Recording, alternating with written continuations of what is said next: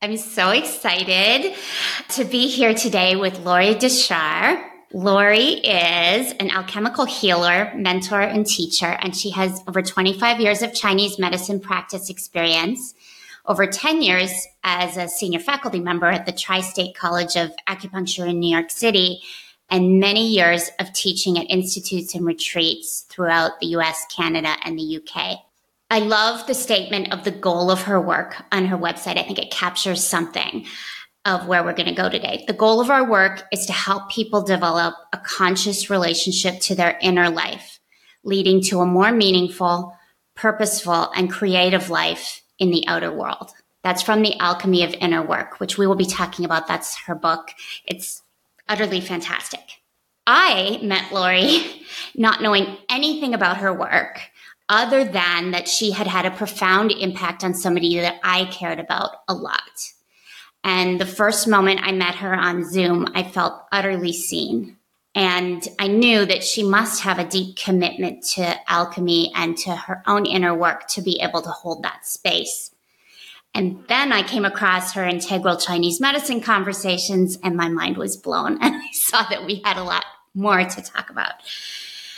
Discovering her work in the world has been one of those joyous, unexpected surprises that comes from a world of pain that seems expressive of both of our work in the world. And the marriage of Chinese medicine and inner work has been a really rich ground for me, as I regularly refer to Chinese medicine practitioners alongside the plant and the therapeutic work that I do. So welcome, Lorie. So good to have you here. Thank you so much, Allison. It's really nice to be here. I feel like we're sort of sitting together on this summer morning, and I really appreciate the introduction. I appreciate you kind of pulled out such a pithy piece about this idea of inner work and how it can support us in actually living more skillfully during turbulent times.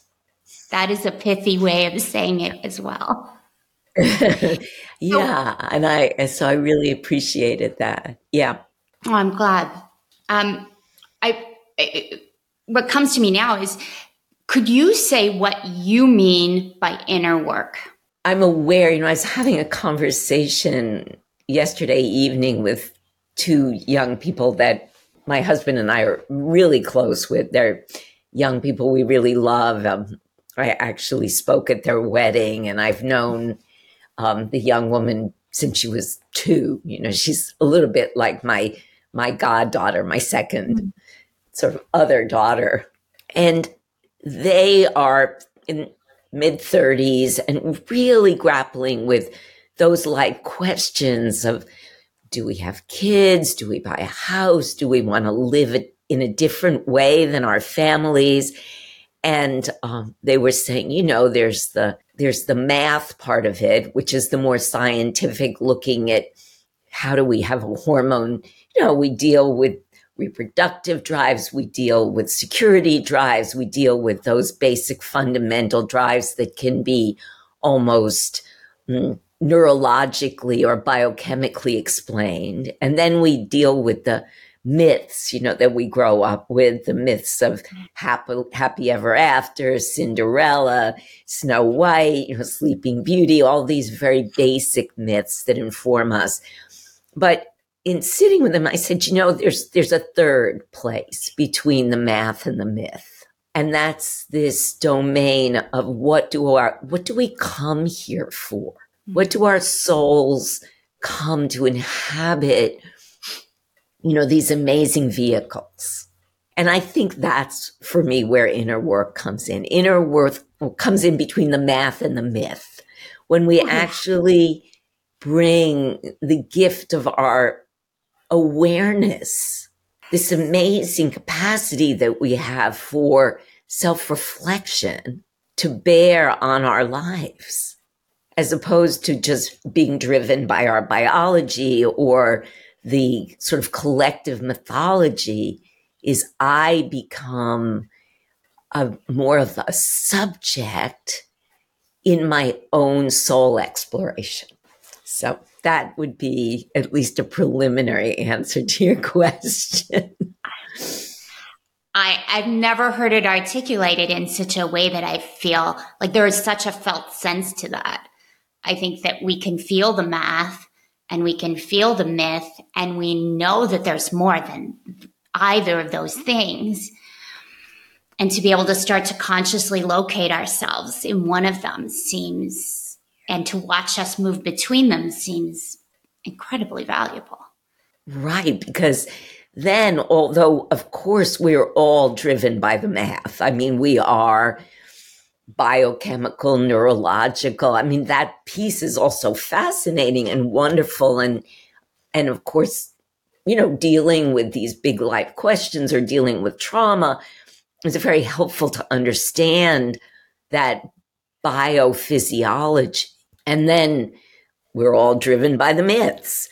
But the difference with inner work is that, as I said, I am no longer simply driven by these forces.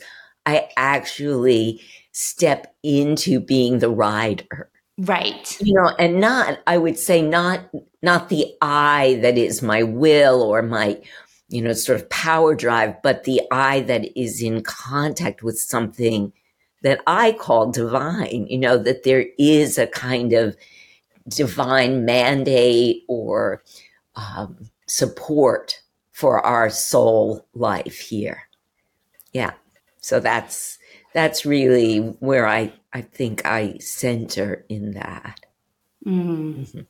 So I'm thinking of when I first experienced Chinese medicine, and I had a needle phobia, which fertility treatments kind of worked on because you have to have so many needles.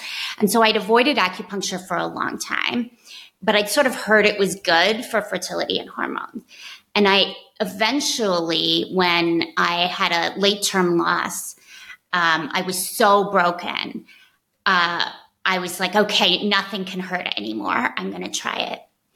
And I was going to Chinese medicine I wanted a baby. Like I wanted like math results. Right? And I came out of that first session, not all the therapy in the world helped me as much with my grief as that first session. And she was not like you. She was a very different practitioner. But I said to my partner at the time, I said, I feel like myself again. And so I've always seen Chinese medicine as having this other component, but it wasn't really until I started to get to know your work that I realized I wasn't insane and it actually is far beyond the physical. Could you, I think some people are surprised that Chinese medicine and the psychospiritual go together. Could you talk a little bit about that? I do.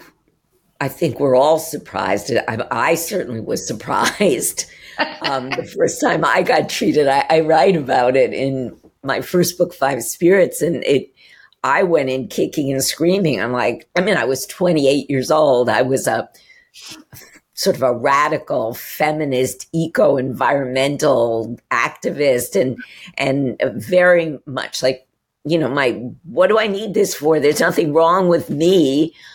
I'm just here to save the planet, basically. At the time, I had those aspirations. And, but my friend who had gone, this was very early on, this was, 1978. I mean, it was just coming to the States. And she kept saying, you have to try this. And I said, well, there's nothing wrong with me. And I have headaches, I feel stressed, my skin breaks out, but there's really nothing wrong with me. And she said, it's not about that there's something wrong with you. She said, you just need to try it. And wow. So my first session, like you, this was my first visit, and I went in, and what I write about, and I will never forget, we spoke for a while, and I spoke about my frustration that things don't change faster and different ways I was banging my head against brick walls, and at the time going down to the Pentagon and thinking I was going to change people's minds this way. And she lay me down on the table and she inserted this one needle. And I remember the point. It was liver 3, supreme rushing, which is about flow. Mm. The point, it's spiritual nature's flow. And that point changed my life. And I loved what you said, the word, I felt like myself again. I feel like that's such a beautiful way to put the very finest, I would say, the most essential practice is that we support people and not their old tired self that got them in the mess that they're in, but the authentic self. So right from the beginning, you were aware of Chinese medicine as a psychological and spiritual practice then? Well, I was, yes. My friend who had studied in England with J.R. Worsley, who was my first teacher. There's lots of streams of Chinese medicine that came over from mainland China at the time in the late 60s, early 70s. Most of that early streaming in came from the People's Republic of China, not the traditional ancient texts, which is why a lot of the thrust of Chinese medicine became more physical, more what we call barefoot doctor, treating pain, treating symptomatology, because Mao Zedong and the leaders of the People's Republic were not inclined to include the more psycho-spiritual aspects of the medicine. It wasn't consonant with the goals of the Communist Party. So the way it was translated early on was more physical, more material medicine. But there were these streams that came through, and particularly some of the early Jesuit translators of the text and people who were, and some of the people who left, the real sages who left or went through imprisonment during certain periods of time, but the ancient texts that carry this deeper level of the medicine were gradually coming through. And my teacher, J.R. Worsley, happened to be someone who was very committed to bringing that what we could say soul or psychological level. So my first treatment was more along those lines. Yeah, let's talk about that, because it was when I knew you, but it was when I saw you post on Instagram a YouTube video of the Integral Chinese Medicine Collective conversation. And I listened to this, and it blew my mind, because from the psychotherapeutic side, this is certainly the type of conversations that make me most excited. And the idea that Chinese medicine practitioners were having very parallel conversations was incredibly exciting and powerful. And these conversations, they're like, I don't know, they're like symphonies or poetry or something, like they're to be experienced. So I'll put one in the show notes for everybody, but tell us, like, what is happening in these conversations?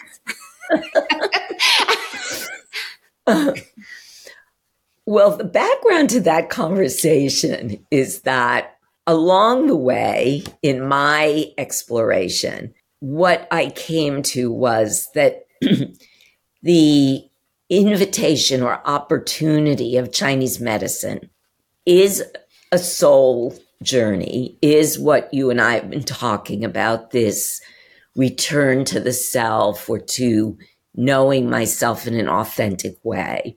That's one level. It's kind of what I could say personal level. But what I also came to in my own work is that in a larger sense, one of the reasons that there was this tremendous upsurge of interest in Chinese medicine when it appeared on the scene, as well as yoga, as well as herbalism, other kinds of what we call alternative That's a little funny terms. Some of these medicines are much older than Western medicine, but let's say alternative, outside the collectively accepted medicine in the West, is because they're ultimately catalyzing, I would say, a shift in our consciousness. The larger invitation is not just my personal illumination of self, but that there's a larger emergence of a shift in consciousness that is happening on a planetary level, which is taking us beyond what in the West or modern Western idea of the self begins and ends at the skin. I'm basically a math situation that can be analyzed with tools, with tests and research. And there's a finite kind of package here that's me. Well, the ancient Chinese never saw it that way. This package that's me didn't really exist for them as separate from the entire cosmos. That the entanglement of my being with heaven and earth and all beings and the climate and the solar flares and the wind, that we're all in this unified field of being. And when, say, you go in and feel a needle go into your skin, and then there's this body felt sense of shift of, oh, wait a minute, who I thought I was just shifted. And I felt this movement inside of me, like I felt something come to life in me. It begins to disrupt the preconceived ideas that I have or my patient has about who I am. So this is a long way around to say that I got on this about, as I was writing Five Spirits 25 years ago. Parallel to me, another practitioner, Lonnie Jarrett, who's part of the ICCM collective, was also getting on this line. Like, wait a minute, this medicine is bigger than we thought. It has the potential to interrupt habitual thinking patterns that are holding us imprisoned in dualistic, causal, linear thought forms that are no longer capable of resolving the problems we're facing. Both the internal problems, but also the larger cultural and planetary problems. And so he, parallel to me, and we knew we were up to these things, and we had a long history of, antagonism and fascination and different conversations that happened. But finally, as we matured and got more sort of aware of who we were in the larger sort of collective of Chinese medicine, really became collaborative. And we had a conversation and said, hey, wait a minute, there's a few of us here where this is our focus. Let's call together a kind of collective of those of us who are really standing for this deeper underlying movement of the medicine. And let's begin a conversation. So that was the birth of the Integral Chinese Medical Collective that, we've been meeting monthly now for 2 years. Oh, wow. We only started sharing the recordings a year ago. Got it. Yeah. And so the notion of integrality it's a term that's used in consciousness studies, but it's the movement, the eruptive movement, the emergent new way of being, as opposed to this linear, isolated individual in a package. Integrality is looking at how are we actually all part of a field of transformation, and how do we begin to access that field as alive, not just a concept. That's the piece. And I'm thinking of, somebody listening to this who, is really interested and also is really in the math, myself included, in lots of moments. And when the felt sense is in the math, but yet we sort of know that there's more, how do we negotiate that? And I feel, Allison, that even as you and I are sitting here, that there's that sense. I mean, I really resonate to what you just said, that even when we're sort of almost like entrenched or compressed into the math, which is, how can we not be when we live in a culture that's its organizing principle, right? How much money do you have? How big is your house? What kind of new refrigerator are you getting? Do you have whatever it is at whatever level? It's so quantitative. And to find a way to at least recover connection to these non-quantifiable aspects of being, to these more, the level of psyche, the level of the soul, that actual connection to spirit as a present illumination, not just some idea, but an illumination that is present. And one thing that's gotten clear to me is that none of us can do it alone. We're not meant to do it alone anymore. Yeah. There's obviously, as you and I both know, I think we're both, we both have a certain kind of introversion. I know you well enough to know that about you, and I as well. You need that connection to self, that inner work. But then we also need these spaces where we can truly connect to others, and we begin to create a culture that I believe is growing now, that isn't, that many of us are giving birth to these cultures. Yeah. Where as communities, we're holding space for this other kind of awareness together. And although I come from a background of I would say activism, political activism was where I began.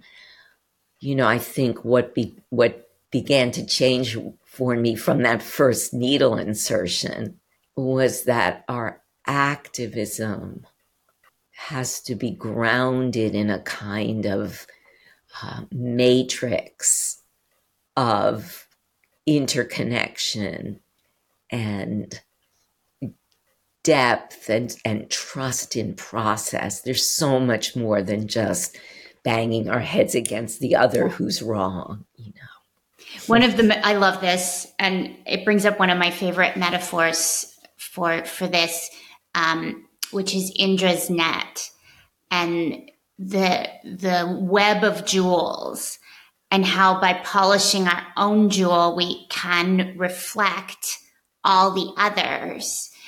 And to me, it's one of the best metaphors I've seen for like the value of the inner work, to have the clarity to be able to see the other and then reflect back.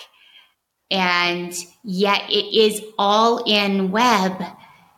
It's not like me first in the sense of like me over, but it is just as important to shine my jewel because it's the only one I can shine really anyway.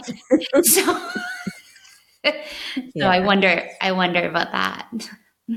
I also love that metaphor of Indra's net. I feel like, this idea that the universe is actually totally interconnected, that my prayer, that, a prayer that I might sort of engage in, or a meditation, or a conversation that we have, that the vibration of what we share heart to heart, say, actually vibrates out and has an effect, even if it seems minute. Yes. That extends, that the web all the way through the universe, just as a spider web, when the wind touches it, or a breeze, or the spider leg, the whole web is moving in response.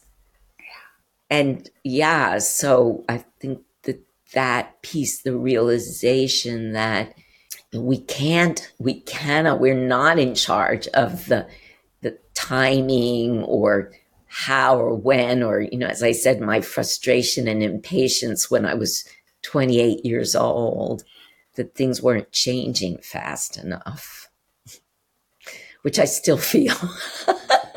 Because I am a quadruple Aries, for those who know. Who know astrology. I want it to change now.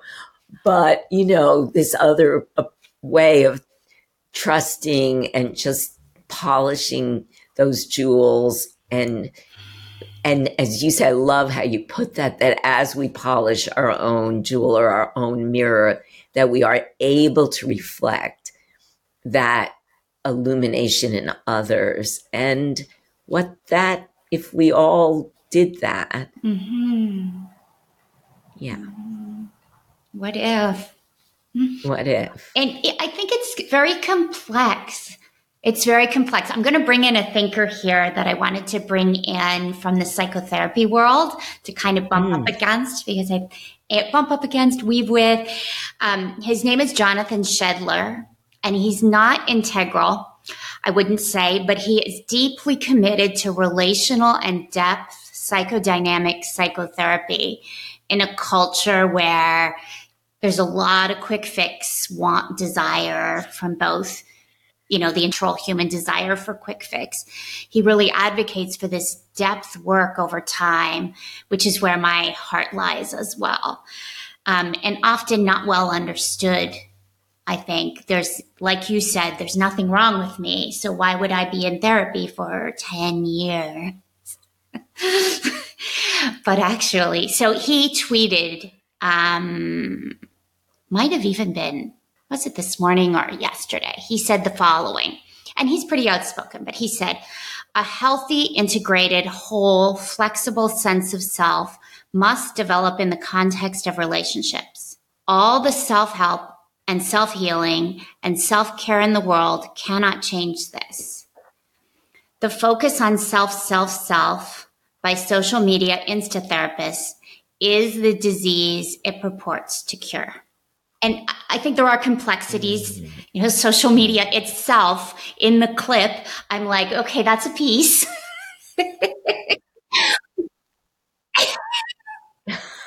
That's so good, Allison. Right?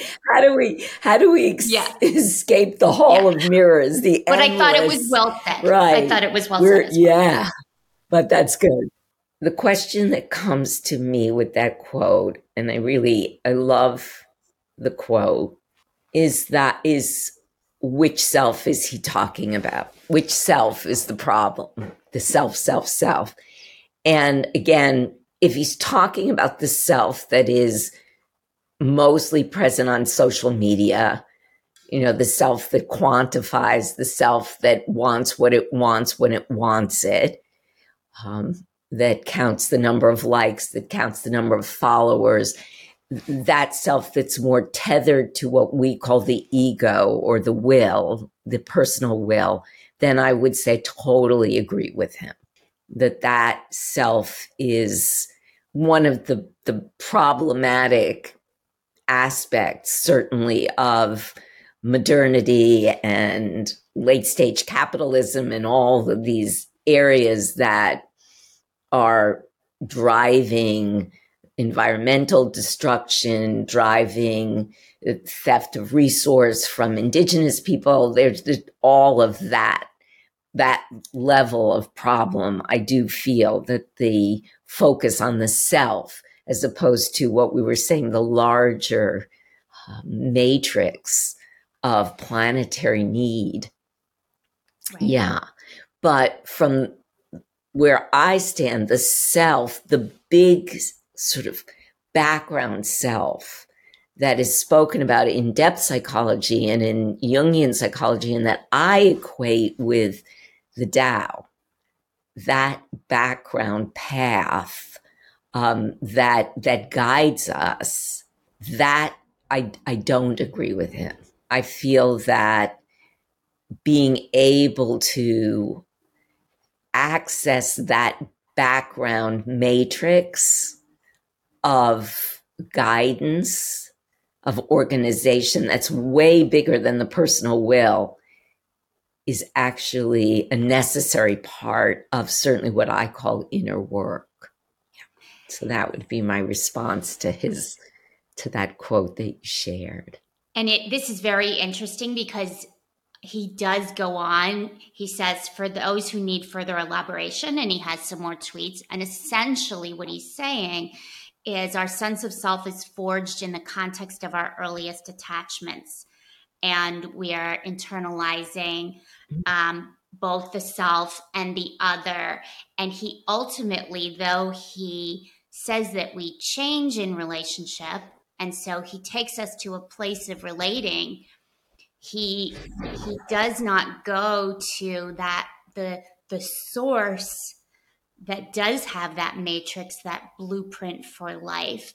And this is part of why I've stepped away from the psychotherapeutic as a licensed professional, because I was required to write treatment plans based on a model that did not honor the complexity and did not allow me to be humble to the mystery of the self. So I think this is a very rich conversation. So beautiful, Allison. Really beautifully put. Exactly. Because so much of, well, certainly Western medicine or psychiatry and mainstream psychology doesn't include, well, your word, that mystery of the big self, or what the Chinese call the Tao, that sort of background weaving principle that we can't know with our conscious minds. You can't make a treatment plan for what can't be known or planned, that has to be lived into or known in different ways. The Chinese say the Tao that can be known, right, or the self that can be known is not the true Tao or the true self. And when you said after that treatment, after that acupuncture treatment, or what I felt after the insertion of that first needle, was not the small, limited self. Yeah. You know, when you say, oh, I feel like myself, or at least, you know, my understanding of what you were speaking to was, I feel reconnected to the mystery. And that mystery is unfurling it's unfurling within me. So the self, or the great self that we're talking about, can't be known with the limited conscious mind, but the Chinese say it can be known. And some of the translation is through the mysterious feminine, or through the dark valley.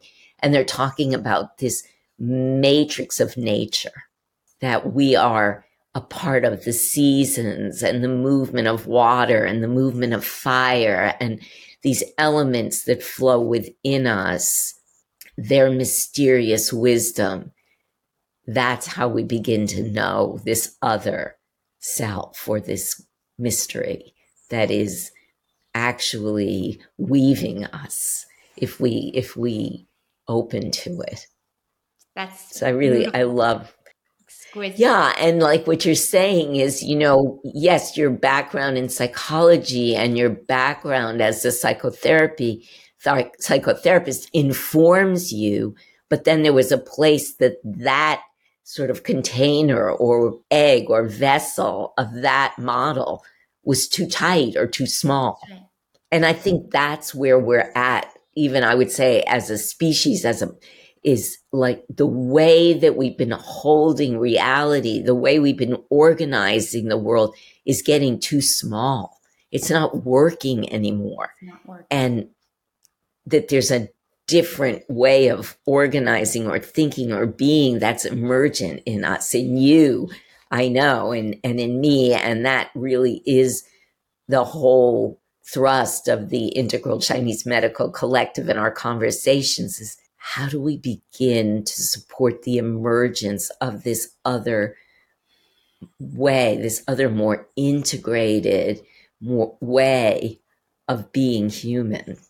And that, to me, that's the question. And I find it actually a little bit frustrating sometimes. Like if I get too into the challenges of people that share their challenges with me, I'm like, but that's like me fighting something.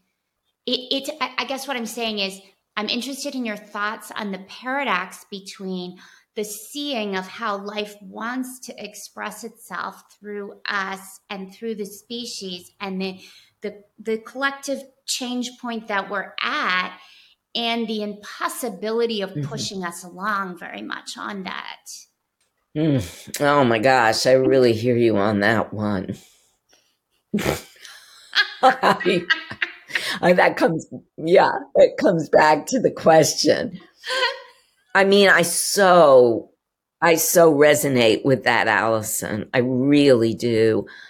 I think the thing that has helped me there actually does come out of, one part of the work that my organizing principle in my work has been the world of alchemy. As you know, I call my work alchemical healing. I've really leaned into alchemy as a way of looking at the world that supports me in moving into new possibilities. So alchemy was the way that human beings organized their view of the world before modern science, kind of between shamanism and modern science. And my husband, Benjamin Fox, and I get into this quite a bit in the book that we co-wrote, The Alchemy of Inner Work, looking at these different tools.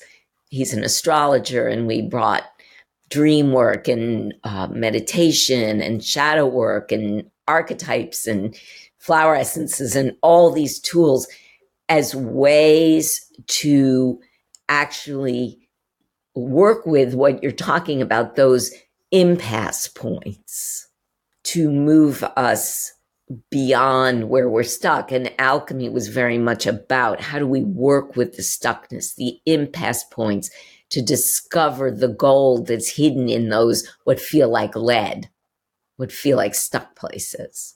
But to come back directly to your point there, one of the guiding principles of alchemy is that I am not in charge of the timing of these processes.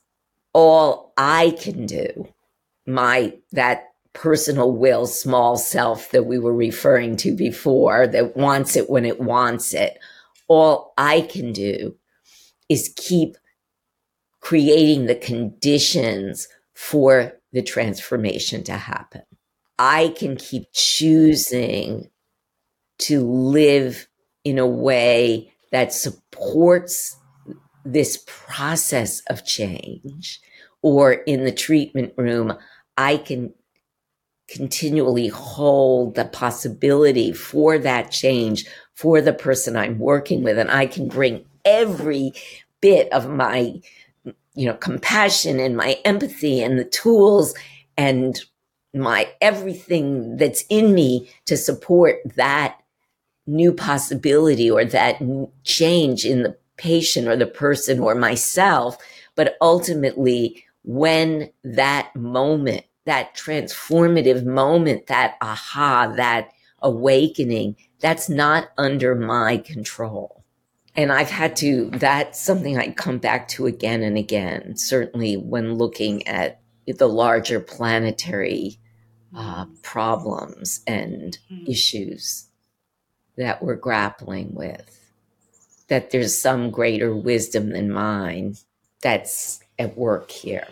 That's so beautifully said. That's so beautiful. I don't like that, but yeah. You mentioned in the inner workbook about all the tools, and this is something that I think is so strong about that book, and I'm definitely going to be linking to it. I really encourage people to read it. Is it interweaves the big picture that we're talking about with some very, very practical things. And I'm wondering, as we come to the end of this conversation, if somebody's listening and they're saying, oh, the math, the myth, and then something more, how would you suggest they actually begin to engage themselves? Well, needless to say, Allison, I mean, your work with the plants and your work guiding people in that way is, I know all about that question. But even either, prior to those kinds of engagements, for me, all the work begins, well, what I say is when we turn the light around.